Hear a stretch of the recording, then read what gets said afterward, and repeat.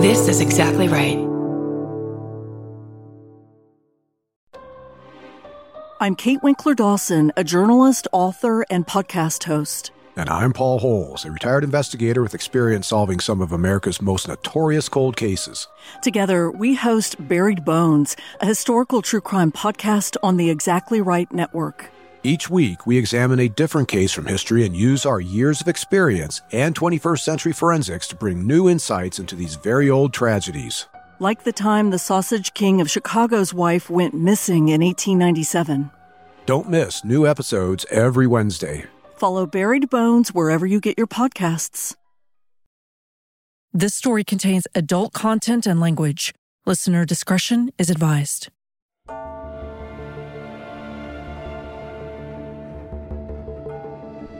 To me, it's a decidedly human story with, all of our vices and some of our virtues as a species. How does a community essentially rise up against one family and wipe them out? Why would they do that?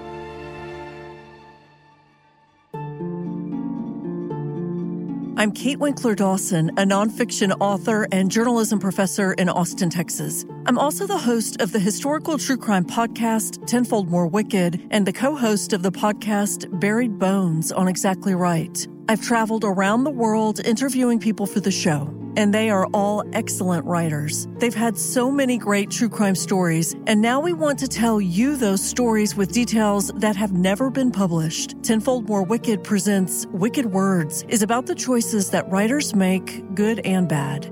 It's a deep dive into the stories behind the stories.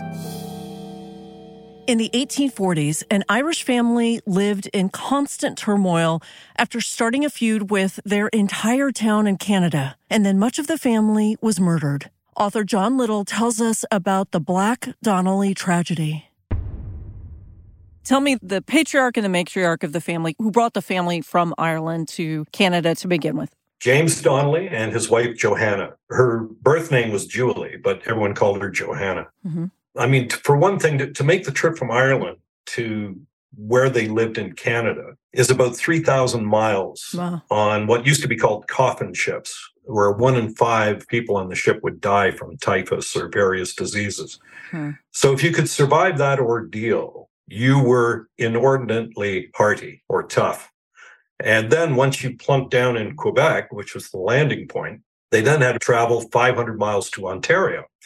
And once they got to Ontario, they were deposited in the middle of swamp and hardwood trees and said, have at it. There's your El Dorado. So they had to clear the land. I mean, stuff that we in our present day and age really can't appreciate. The amount of labor that went into working a farm or creating a farm out of nothing. And so they were tough, hardy people, Irish immigrants. It's true that the father was sent away for manslaughter and did 7 years in the Kingston Penitentiary in Ontario. When he went away, she had to raise the children. And with no father in a Roman Catholic community, she knew that her kids were going to get ridiculed by, their fellow parishioners, the other children, because their father had broken the Fifth Commandment. What happened with the manslaughter case? Who did he kill? Well, it was a bit of a feud with a fellow that came over from Ireland.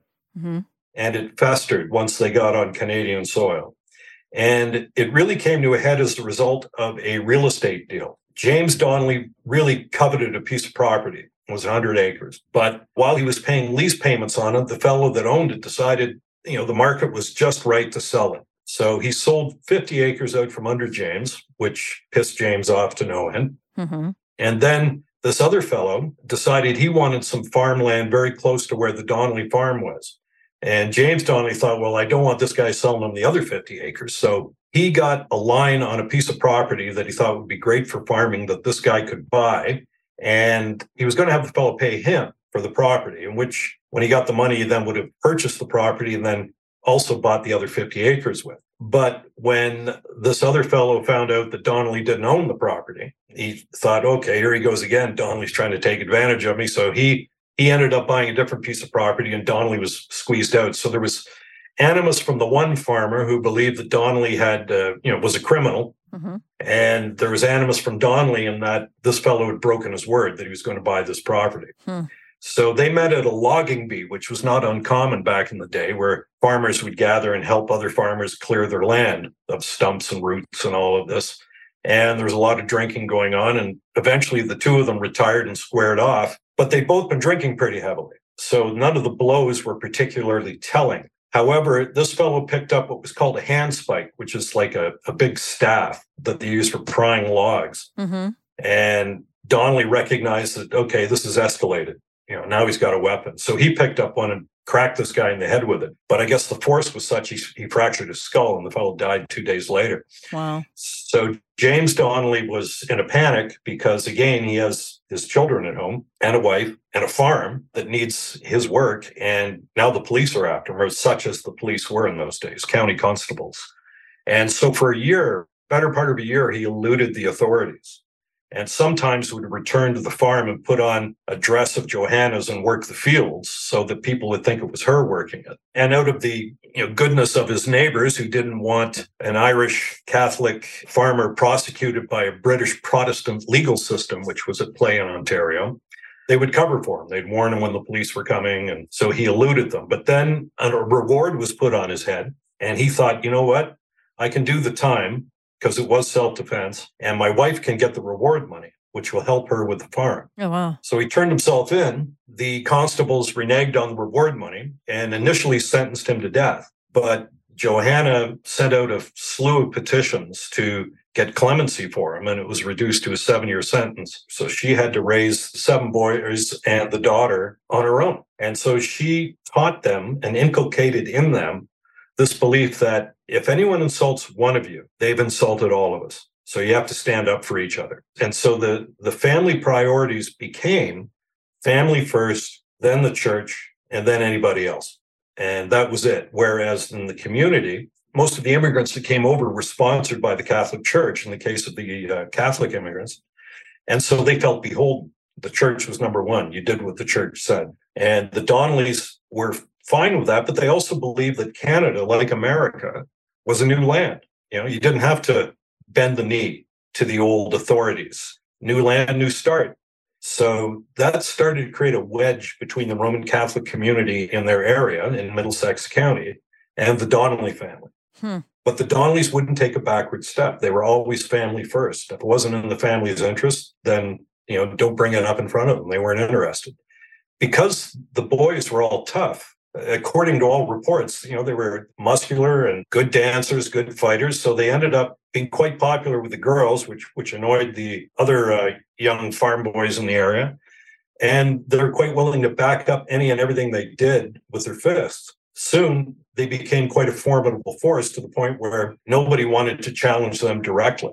They arrived in the 40s, is that right? 1840s? 1840s, yeah. So Johanna is in charge of 7 boys and 1 girl, and James is in prison for 7 years of hard labor for manslaughter. I guess she's got 7 able-bodied boys who can sort of take over, is that right? Well, she was doing quite a bit of the farming because the boys were very young. Like, they were very young when their father went away. Mm-hmm. And the daughter was the youngest of all. She was only like a year. So she couldn't help very much at all. And the boys most of them were at best early teens, when that happened. So she was an iron-willed person and very strong and very tough, smoked a pipe, and was not one to hold her tongue, to suffer fools lightly at all. She didn't have time for that, to be honest. And so the boys were fiercely loyal to their mother, of course, and to the family unit. In time, the Donnelly farm was one of the most successful in the area. And it was mainly due to the industry of the family. They were all hardworking. Most of the farmers in the area were hardworking, but the Donnellys exceptionally so, because their crop yield exceeded any of their neighbors, which further fanned the flames of jealousy, in the area. When James returns from prison after 7 years, what is that transition like for him? Is he welcomed back? I mean, oftentimes, if you have a spouse who's gone for a long period of time, things have moved on, life has moved on, there's a new system in place. It could be a little tumultuous. Does he just step right back into the role as the head of this farm? Or did you get a sense that there was any sort of tension between James and Johanna for any of this? He did settle in for the most part, but he was older. And, again, I think decades of farming and hard living had taken their toll in terms of arthritis and things like that. So he knew he was going to need all of his boys' help on the farm. Unfortunately, for some of the older boys, they were of an age where they wanted to see more of the world than Middlesex County. At the time, it was common practice to go to the lumber camps in Michigan. The pay was good. The state and the nearby cities and towns had far more to offer in terms of entertainment and good times than Ontario did. So some of the boys went away and would log, but they'd always come back. They'd come back and help with the farm. And the oldest son, James Jr., he was one who didn't bat an eye when it came to violence. Just like his other brother, Bob or Robert, they felt that, overthinking a problem didn't usually result in a satisfying conclusion. When do the Donnellys and the community where they are stop tolerating each other? And when does the tension ramp up into a point where there is either a big confrontation or many small confrontations that just escalate? Which one is it, first of all? It's a lot of small confrontations. Okay. And again, it harkens back to their individuality in the sense of not joining the group or the herd, standing off from them. Two of the brothers started a stagecoach line, and that put them at odds with another Irish fellow who was running a stagecoach line in town.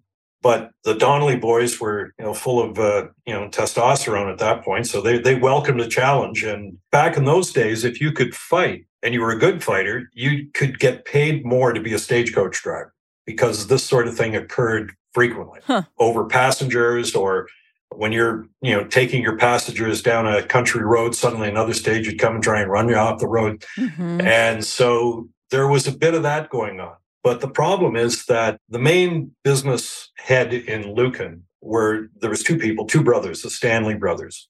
And they were the wealthiest people in Lucan, and they wanted political power, and they also wanted the commerce that the railroad coming through Lucan would provide. And so anytime there was a disturbance in the streets of Lucan, that was viewed as bad for business. And with the Donnellys, if the rival stage had tried to run them off the road earlier in the day, when they got into town that night, they'd go looking for the guy.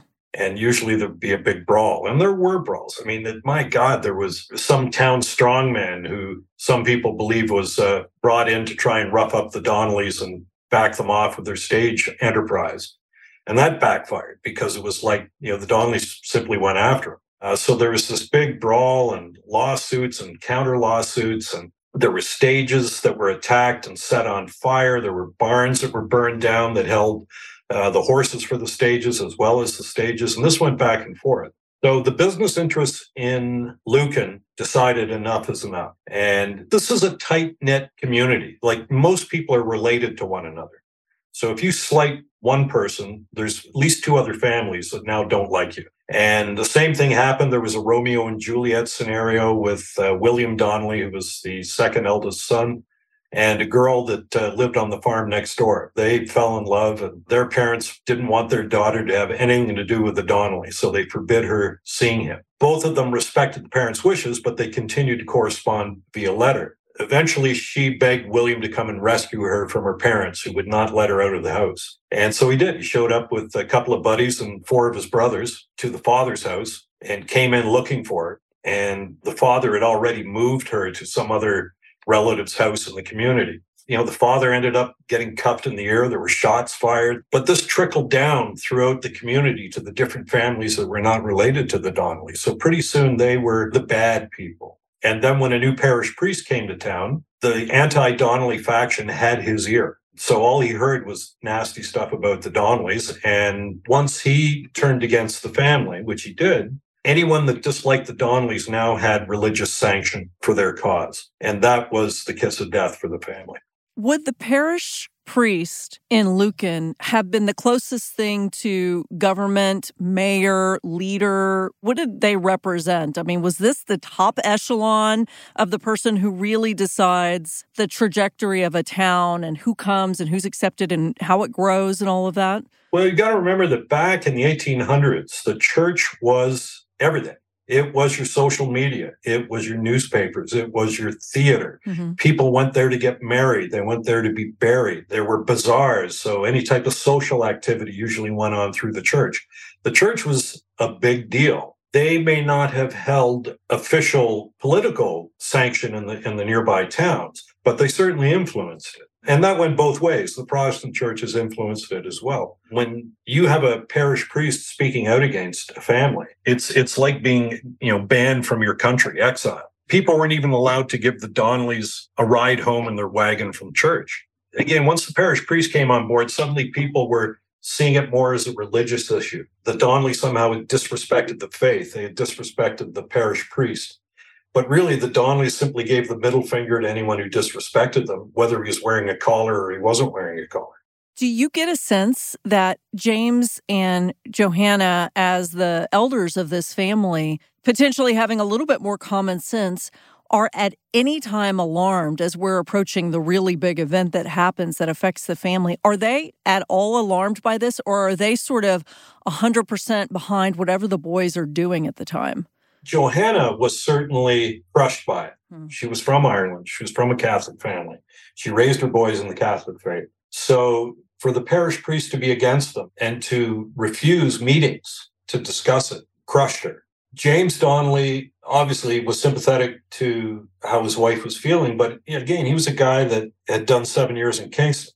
Yeah. And so you learn to be something of an individual there. And his attitude essentially was embodied when one morning he was woken up and told there were 40 armed farmers on his property going through his silos and everything else. And you would think if you woke up one morning and there's 40 people out in the backyard with clubs and guns and all that sort of stuff, you might get 911 on your phone. Mm-hmm. Back then, he walks out in the middle of them, and demands to know what they're doing on his property. And, they say, a cow was stolen. We think you stole it. They kept yelling and that. And eventually he just said, hey, listen, if you don't like us, you can kiss my ass. And that's what he said to 40 of them. Wow. So he had no fear of these people whatsoever. He was tolerant. He wanted to know what it was. Like, what's the issue in the community that everybody's here? And once he found out it was people trying to drum up charges against him, which had happened as a matter of course at that point, he lost his temper. Later that same day, Johanna heard one of the people in the mob say, we're going to go to William Donnelly's house. William was the second eldest son, and he had moved about 3 miles away at that point and was married. So she took off on a back route on a buckboard to warn William that this armed mob was descending on his house, or would be. And so he went inside and loaded up a revolver and then stood outside and waited for this mob to show up, which it did. And as soon as they saw him with a revolver, it gave them pause. They began to kind of mill about and weren't sure how to proceed, which William was sort of the poet satirist in the family. And so he found this immensely amusing and went back inside, put the gun on the table and took off from the shelf a violin and played a song called Bonnie Crossing the Alps, which was in reference, I believe, to Napoleon crossing the Alps, or Hannibal crossing the Alps with his elephants and army, because these guys were too scared to cross the street. He was a witty guy, and sort of that almost quintessential Irish ability to see irony in everything, and humorous irony. What is the big event? Is it the big event where we have a lot of people who are dead, or is there something major that happens before that? Because that happened in 1880. Well, there was a couple of things. One, the priest began to show up at the trials of these charges that had been brought against the Donnellys, including multiple charges for the same infraction that had been dismissed. Their enemies would basically just take it to a different constable, recharge them. They'd have to go to court and spend money to defend themselves again. But a fellow had moved back in town by the name of James Carroll. He was a big, tough railway worker who had been in the States and came back in an attempt to claim some land that his late father had left to his other siblings, but excluded him from the will. And when he came back, he was friends with a family that was related to the fellow that had been killed by James Donnelly. So there was no love lost between his family and bloodline and the Donnellys. But he felt he was the guy to take care of the Donnellys. And so they created a posse of sorts called the Vigilance Committee, which was originally created for the express purpose of sort of tamping out any crime in the neighborhood. But one of the provisos was that if you signed your name on this list to support the Vigilance Committee, they would be allowed to search your property at any time, whether you were guilty or innocent. And William Donnelly, the eldest one, told his dad, don't sign this thing. He said, because what they'll do is they'll plant something on our property. They'll come and then they'll blame you for doing it, and you'll go right back to the penitentiary. So the Donnellys didn't sign it. And to the members of the Vigilance Committee who were not in the inner circle, which were really the connivers, it was more proof of the Donnellys' guilt. Why wouldn't you sign that if you have nothing to hide? This Vigilance Committee, there was an inner ring of them who were decidedly and virulently anti-Donnelly. And their job, or as they saw it, was one of two things: drive them out of the county or kill them. And that was basically what it was going to come down to. And so James Carroll became a constable, and he made it his business to do nothing but arrest Donnellys, sometimes on charges going back to when they used to run the stagecoach line, which was, 6-7 years previously. A private detective was brought in from the city of Hamilton. This was a ruthless guy. His job was to spy and try and get dirt on the Donnellys so that charges could be brought against them. And when that didn't happen, he kidnapped one of the Donnellys' buddies and hung him by the neck repeatedly 7 times, trying to get him to spill the beans on what the Donnellys might have been up to. Wow. These were ruthless people. Their crimes far exceeded anything the Donnellys did. But it was pretty clear they wanted the Donnellys out. So James Carroll would be one of the big factors. He came in. Number 2, the priest speaking out against the Donnellys sort of bulled up Carroll and the others to think, okay, now not only are they bad people, they're bad Catholics. Third thing was a barn caught fire just down the road from where the Donnellys lived. And immediately this Vigilance Committee said, well, the Donnellys clearly had to do it. The boys were in town. That's probably what happened. But all the boys were alibied because they were at a wedding on the night that the barn burned down. So they crossed out the boys' names on the warrant and wrote in the parents. So they arrested the parents and brought them to trial. And the judge said, well, there's no evidence they were even on the property. And they said, well, give us another week and we'll get the evidence. Well, this went on for 2 or 3 court appearances. And at the last court appearance, James Donnelly had had enough. And he stood up and said, okay, we're happy to come to court yet again, but let it be understood that if you have no testimony or anything that's going to support those charges, we're coming back at you and we will sue you for malicious prosecution. That set the wheels in motion because the Vigilance Committee hadn't expected that they would be in the wrong and have legal liability. And none of them wanted to pay the Donnellys.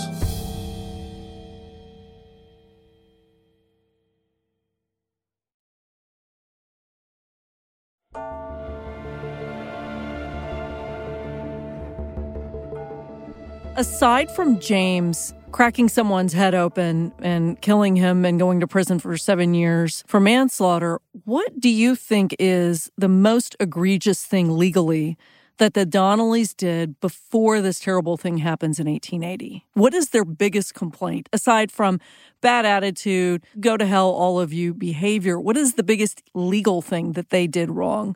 There is some evidence that Tom, the youngest, might have rolled a guy for money after drinking. What does that mean, beat someone?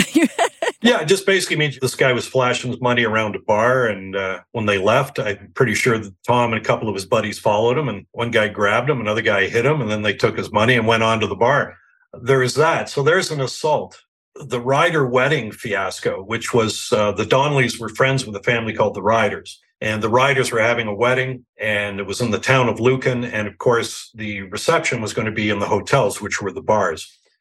And at that point, that private detective had attempted to arrest the Donnellys, but he didn't want to do it. He had 3 constables, and he said, on this day, there's going to be a wedding. They're all going to be together. There's 3 of them. I want you to go in there and arrest the 3 of them. So the Donnellys didn't know anything about this. They're having a good time. Suddenly 3 Protestant constables walk into an Irish Catholic reception and announce in the name of the Queen, which of course didn't go over too well with the Irish, that they were there to arrest 3 Donnellys. William, it's actually interesting, William had walked away from his brother John, he went and got a drink or something. And at that point, the police officers came in and arrested John and dragged him out. And so William came back with his drink and said, where'd John go? And they saw a couple of constables came and just dragged him out of the establishment. William went out there and said, hey, don't be letting that fella drag you around like that. So John snapped free from the constable and came back, and that precipitated a huge brawl in this tavern.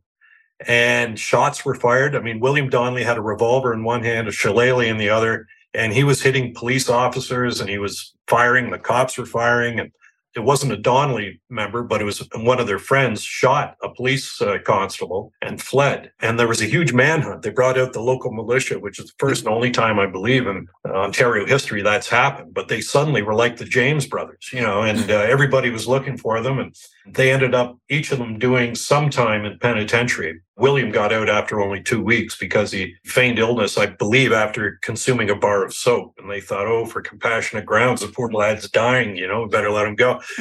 So he got out, and that further inflamed the priest and the others who thought they'd finally got them put away. But that and the barn burning, their announcement that they were going to countersue, that marked them for death. I find it so interesting that this family can be both physically ruthless when needed to be, and incredibly intellectual in kind of a way to threaten or enact revenge. You just don't see that very often, I think, where you have people straddling both worlds of kind of brawn and brains. Well, it's funny, back in the day, the constables were as corrupt as anybody. It was sort of a pay per gig. So if I said to you, go and arrest this fellow and I'll give you $1, that was money for you. But when you went to arrest him, you said, I'll give you $2 not to arrest me. Well, there's no arrest made. And that's how it went. So the Donnellys knew that the constables were basically the lackeys of the town politicians. And so they didn't really have much respect for them. One time there was a fellow who was a friend of the Donnellys who was on the run. There were some charges against him for something. And whatever reason, he kept getting protected by certain people in the community and the Donnellys as well. But then one day, William went into town, into Lucan, and everyone was there, the constables and the business people, and he announced he was getting married, and he had his bride with him, and she had her wedding dress on and the veil, and they were getting on the train, and they were going to Michigan. They were going to have a honeymoon in Michigan. It was going to be great, and off they went. And the next day, William was spotted back in Lucan drinking in one of the taverns. A police constable went up to him and said, I thought you were having a honeymoon. I thought you were in Michigan. He said, oh, no, you know me, I'm not the marrying kind, didn't work out. And then the constable thought of it. He goes, that wasn't a bride at all. That was the guy you were smuggling that we were looking for, and you took him to Michigan. And William said, well, would I do such a thing? Come on. But that was the way they were. Yeah, they were tough, but they were also very compassionate to people that caused them no grief. They'd take in strangers. They were, the first one, if someone's farm was in trouble, they'd be over to help out. And that's just the way they were. Well, I'll tell you, I've done a lot of stories on vigilante committees in the 1800s in the United States. And unfortunately, they don't seem to be very beneficial. It's just like whoever raises their hand and is willing to track people down with virtually no evidence. And it just has always felt really ragtag and often turns into, a lynch mob more than anything else. So when you said vigilante committee, I thought, oh boy, they're in for it. It's a group of people who have sort of their own justice, their own brand of justice. Well, and that's exactly how it came down. And because the Donnellys didn't play ball, because they didn't get the hint, they took matters into their own hands. And again, they waited at the time that the Vigilant Committee found their courage, if you care to call it that. The Donnellys had thinned out quite a bit. 2 of the brothers had died. All but 2 had moved away from home. And the one brother was visiting William, who was 3 miles away. That left basically the mother and the father and their youngest son, Tom. Suddenly the Vigilance Committee felt brave. 5 years earlier, they would have been up against 7 of them. Now they were kind of scattered. Well, tell me what happens. What night is this? What date is this? And how does it start? February 4th, 1880. Their house had been watched by committee members throughout the day of February 4th. The Vigilance Committee had met in an abandoned school where they hatched their plot. And the plan was that they would go there and they would kill them, essentially beat them to death, and then set fire to the house. That was important because that would show it was an act of God. There was a fireball that hit the Donnellys. It wasn't, there'd be no evidence of foul play. That night, the Donnellys, unbeknownst to the Vigilance Committee, or rather throughout the day, they had picked up a young boy, about 12 years old, named Johnny O'Connor. He was going to watch their livestock for them the next day, as the mother and father had to go back yet again to trial for this barn burning. So they brought him over to the house, and John Donnelly said, well, listen, I'm going to go over to William's place because he has a cutter, like a sleigh, which we're going to need if we're all going to the trial tomorrow. So he left a little after 5 o'clock. Around 10 o'clock, a fellow knocked on the door who was a friend of the Donnellys, and a guy named Feely, last name Feely. And he came in and visited, but really he'd been sent there by the Vigilance Committee. And his job was to find out how many people are in the house, how close at hand weapons were, and to leave a door unlocked. And so he did. And he left. And then by around 11 o'clock or so, everybody settled in and went to bed. And in the house were Mr. and Mrs. Donnelly, Bridget Donnelly, who was James Donnelly's niece, who had just come over from Tipperary about 6, 7, 8 months prior to that, Tom Donnelly, their youngest son, and the strongest of the Donnelly brothers by all reports, and Johnny O'Connor. At about 12:30, Johnny O'Connor remembered waking up and seeing a candle in a holder in the doorway of the bedroom. And he recognized James Carroll, who is now a constable. And he got the old man out of bed and said, we've got new charges to lay against you. James Donnelly was somewhat gobsmacked. He didn't know what to make of this. So he went into the kitchen. And once he went in there, he saw that his son Thomas was handcuffed. So what Carroll had done was he snuck into the house, handcuffed Tom Donnelly, who would have been the biggest problem for them, and then rounded up the father. At this point, Mrs. Donnelly, who had been sleeping in another bed with Bridget Donnelly, the niece, because Johnny O'Connor was sleeping with James Donnelly, went into the kitchen to light the stove. When James Donnelly came into the kitchen and saw Tom, he said, "Are you handcuffed, Tom?" And Tom said, "Yeah, he thinks he's smart." He goes, "What are the charges this time?" And James Carroll said, "Oh, we got plenty of time for that, boys." And they thought that's a really odd statement. Right now, there may only be 2 of the Donnelly men there, but you're in the lion's den right now. And this guy seems so confident. And suddenly the door bursted open and in came 25 people armed with clubs and pitchforks and axes and just started wailing on the Donnelly family. James Donnelly fell first. He was the oldest. They beat Johanna to death right in between the kitchen and the main room. Bridget shrieked and fled up to the loft upstairs to try and get away. Johnny O'Connor dove under the bed. And Thomas Donnelly, with his handcuffs on, was trying to defend himself as best he could. He cracked this one vigilance member in the face, which knocked him down, and that created an opening.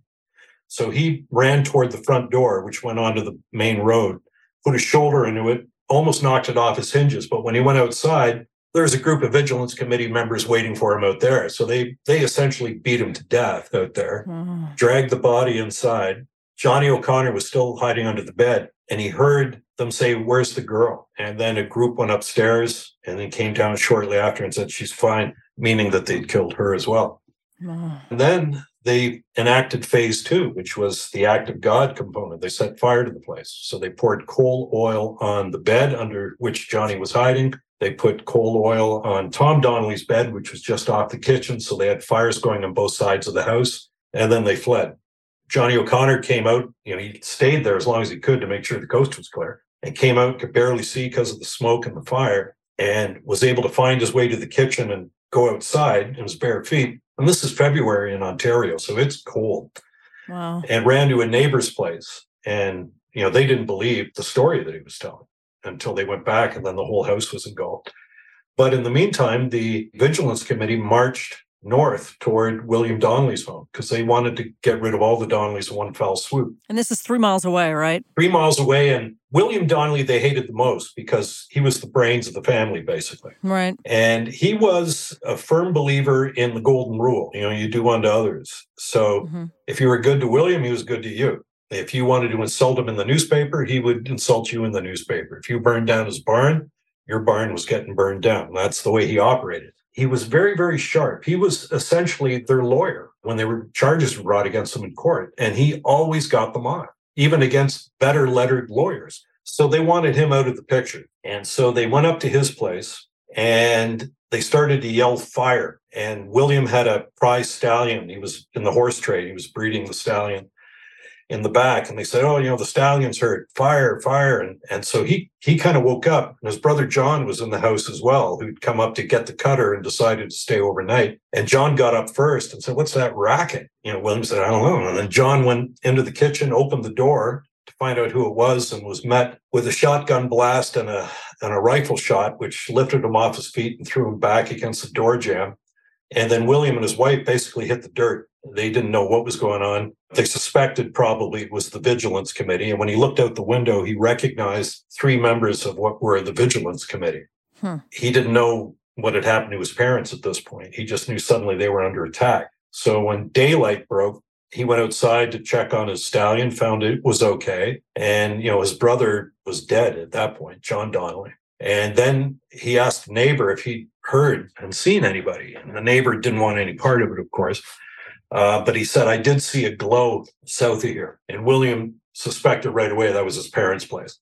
So he knew he wasn't up to going over to explore it. So he asked a friend to go over and see if his parents were okay. And if they were, to tell them that their son John had been killed. And he came back and said, I'm sorry, your family's wiped out.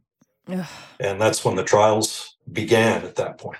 Tell me what happens with Johnny. He gets out. He's the only witness. Yeah. So what is the chain of events? Because you've got the entire town against them, but there has to be some sort of legal retribution, I'm assuming, for all of this. Well, William Donnelly knew who he saw. Mm-hmm. So he went and spoke to the constables and said, I saw A, B, and C. I know these guys. I know their voices, and I recognize them.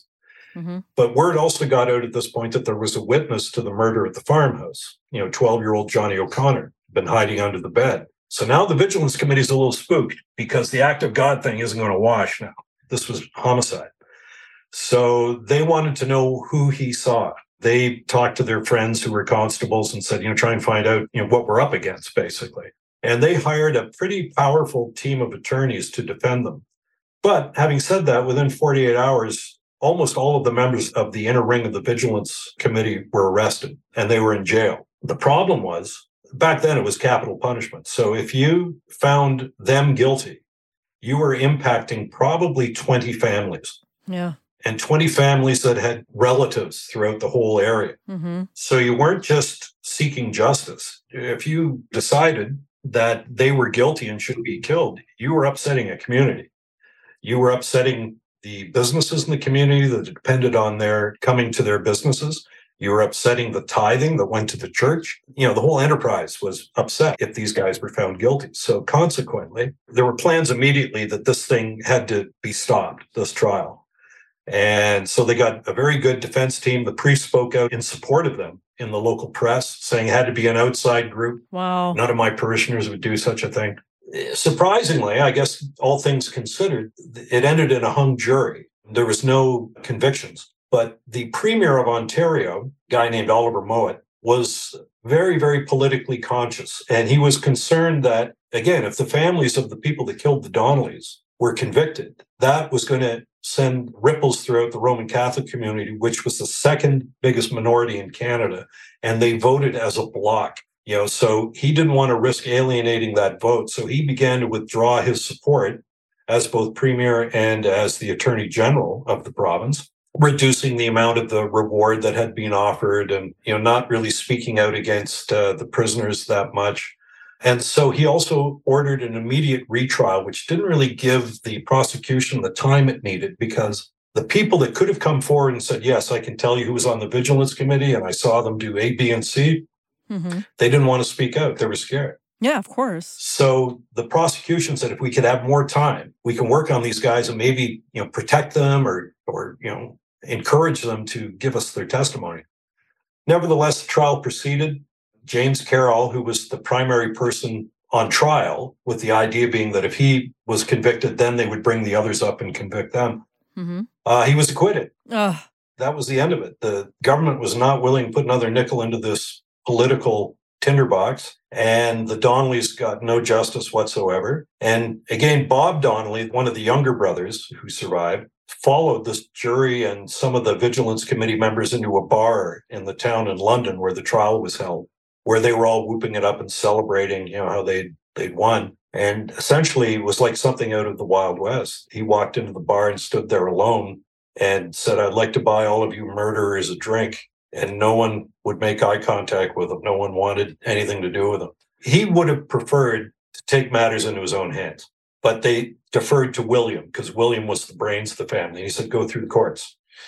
Bob Donnelly saw James Carroll walking down the main street in Lucan a few months after that and just walked up and drifted him right in the mouth, hoping that Carroll would get up and start something, but Carroll didn't want any part of him, and that was kind of how it played out. But the town still wasn't finished with the Donnellys, interestingly enough. You'd think wiping out half their family would have been sufficient for whatever revenge they wanted or whatever their motive was.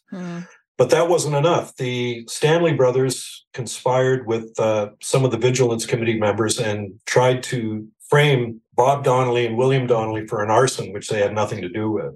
Wow. And eventually that got dismissed as well, and that was the end of it. So what is Act 3 for the Donnellys? You have, this family coming from Ireland who have a hardscrabble life, part of which was just inherent to where they were, and the other part was self-imposed because of who they were. And then they go through this incredibly horrific ideal where the majority of them, have been killed, and then there's no justice. What do people like Bob and William do when so much of their family is gone and it's clear that they're outnumbered and there's not much they're going to be able to do? Do they fade into the woodwork in the history of Canada at this point? Well, essentially, the family had been so thinned out at that point. Bob Donnelly never forgave any of the Vigilance Committee members. Neither did William, of course. But William had a wife and a child, and he didn't want to raise them in that environment of hostility, clearly, that existed. So they moved to another town in Ontario, and for a time he was a constable, and then he became a hotelier, still was breeding horses. Bob was the guy that whenever one of the Vigilance Committee members died, he would attend the funeral and go up and spit on the casket in front of everybody. But he was also, again, typical Donnelly. He was the guy that could be as violent as he needed to be in any situation and no compunction about it. But he was also a guy who, when he saw a crippled girl walking down the railway tracks, went up to her and gave her all the money he had in his pocket and told her she could stay with his family anytime she wanted to. So there was that yin-yang component to the Donnelly family, that there was certainly a dark side, but there was also this kind side. It's just too bad. I mean, to me, it's a very all too human story. There are no heroes and there are no villains. There's people that behave very badly and ruthlessly. But it's something that didn't need to go down like that. Really, the Donnellys hadn't committed any even felonies in 5 years prior to their death. They were minding their own business. They weren't bothering anybody. But that's the problem, wasn't it? Is that they refused to integrate into the community like what the community wanted, centered around the church. Yeah. Are there Donnellys in Canada? Did you search, I'm assuming? There are some relatives, yeah. There still are some relatives, but they're very distant relatives. And most of them, one that I know of comes from William, a distant relative of William's, and the rest are from Jenny Donnelly. She had a lot of kids. I think she had like 13 kids. And Jenny wasn't there at the time. Did I miss that? No, she was in an area called Glencoe. She'd been married and was, raising her family some miles away from where this occurred. Of the 7 kids, you have Bob, you have William, and you have Jenny survive. And then I know you said 2 had died sort of of natural causes, or 1800 causes is what I usually call it, which is a myriad of things. Michael was killed in a knife fight. Okay, there you go. And James Donnelly Jr. died of pneumonia. Yeah. So there's no comeuppance at all for any of these Vigilant Committee members. Nothing bad ever happens to any of these people other than, like I said, 1800s bad things that often happened.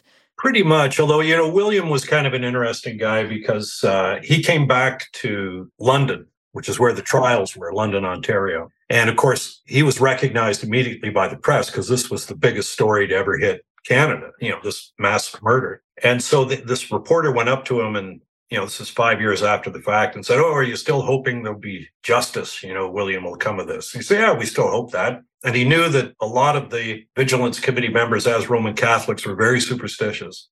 So he played to that. He said, "Isn't it funny how a lot of the people that were involved in the deaths of my family have all met mysterious ends themselves?" And he listed off the top of his head about 12 people that had died under very odd circumstances. And, sort of left it with that, with the reporters, because he knew it was going to get published and he knew it was going to bother, the survivors who were still in the area, who were always looking over their shoulder for Providence to strike. The curse of the Donnelly family massacre. Yeah, if only there was. It's a fascinating story. And it's funny, in researching it, the various brothers, I felt a tremendous sympathy for them, for what they endured. But it also revealed something to me. When the family was killed, based on what I had been led to believe about these bloodthirsty Donnellys, I thought there would have been a rampage. Blood would have run in the streets, but there was none of that. And the reason is that the Donnellys weren't murderers. That wasn't the way they did it. If you pushed on them, they'd push back, but they were not out to commit homicide. They were not a bloodthirsty family such as they had been portrayed for over 100 years. And the reason being that the ones that told the tale were the relatives of the Vigilance Committee. So, of course, they had to justify the action. And the only way you can justify it is say, well, the Donnellys were mad. They're crazy. They were a threat to everybody. They were killing livestock. They were doing this. They were doing that. And that's the story that got passed down for generations, which is why they were called in those days the Black Donnellys, black-souled, evil. That was unchecked for decades. I mean, I was fortunate that a lot of the newspapers from the time that covered the trials and Johnny O'Connor's testimony, as well as letters from their lawyers, are preserved. And that was what really helped me get the facts of this story rather than just the legends of the story.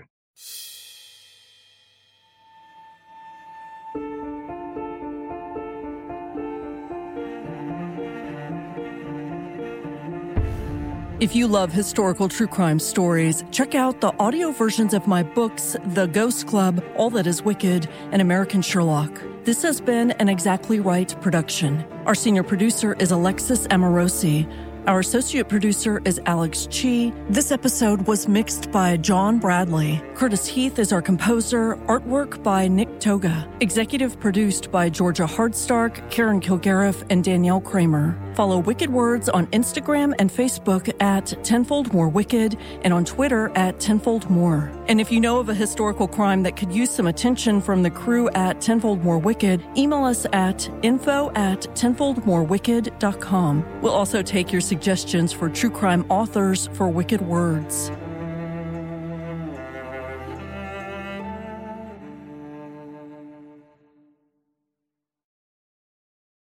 Follow Tenfold More Wicked presents Wicked Words on Apple Podcasts, Spotify, or wherever you like to listen so you don't miss an episode.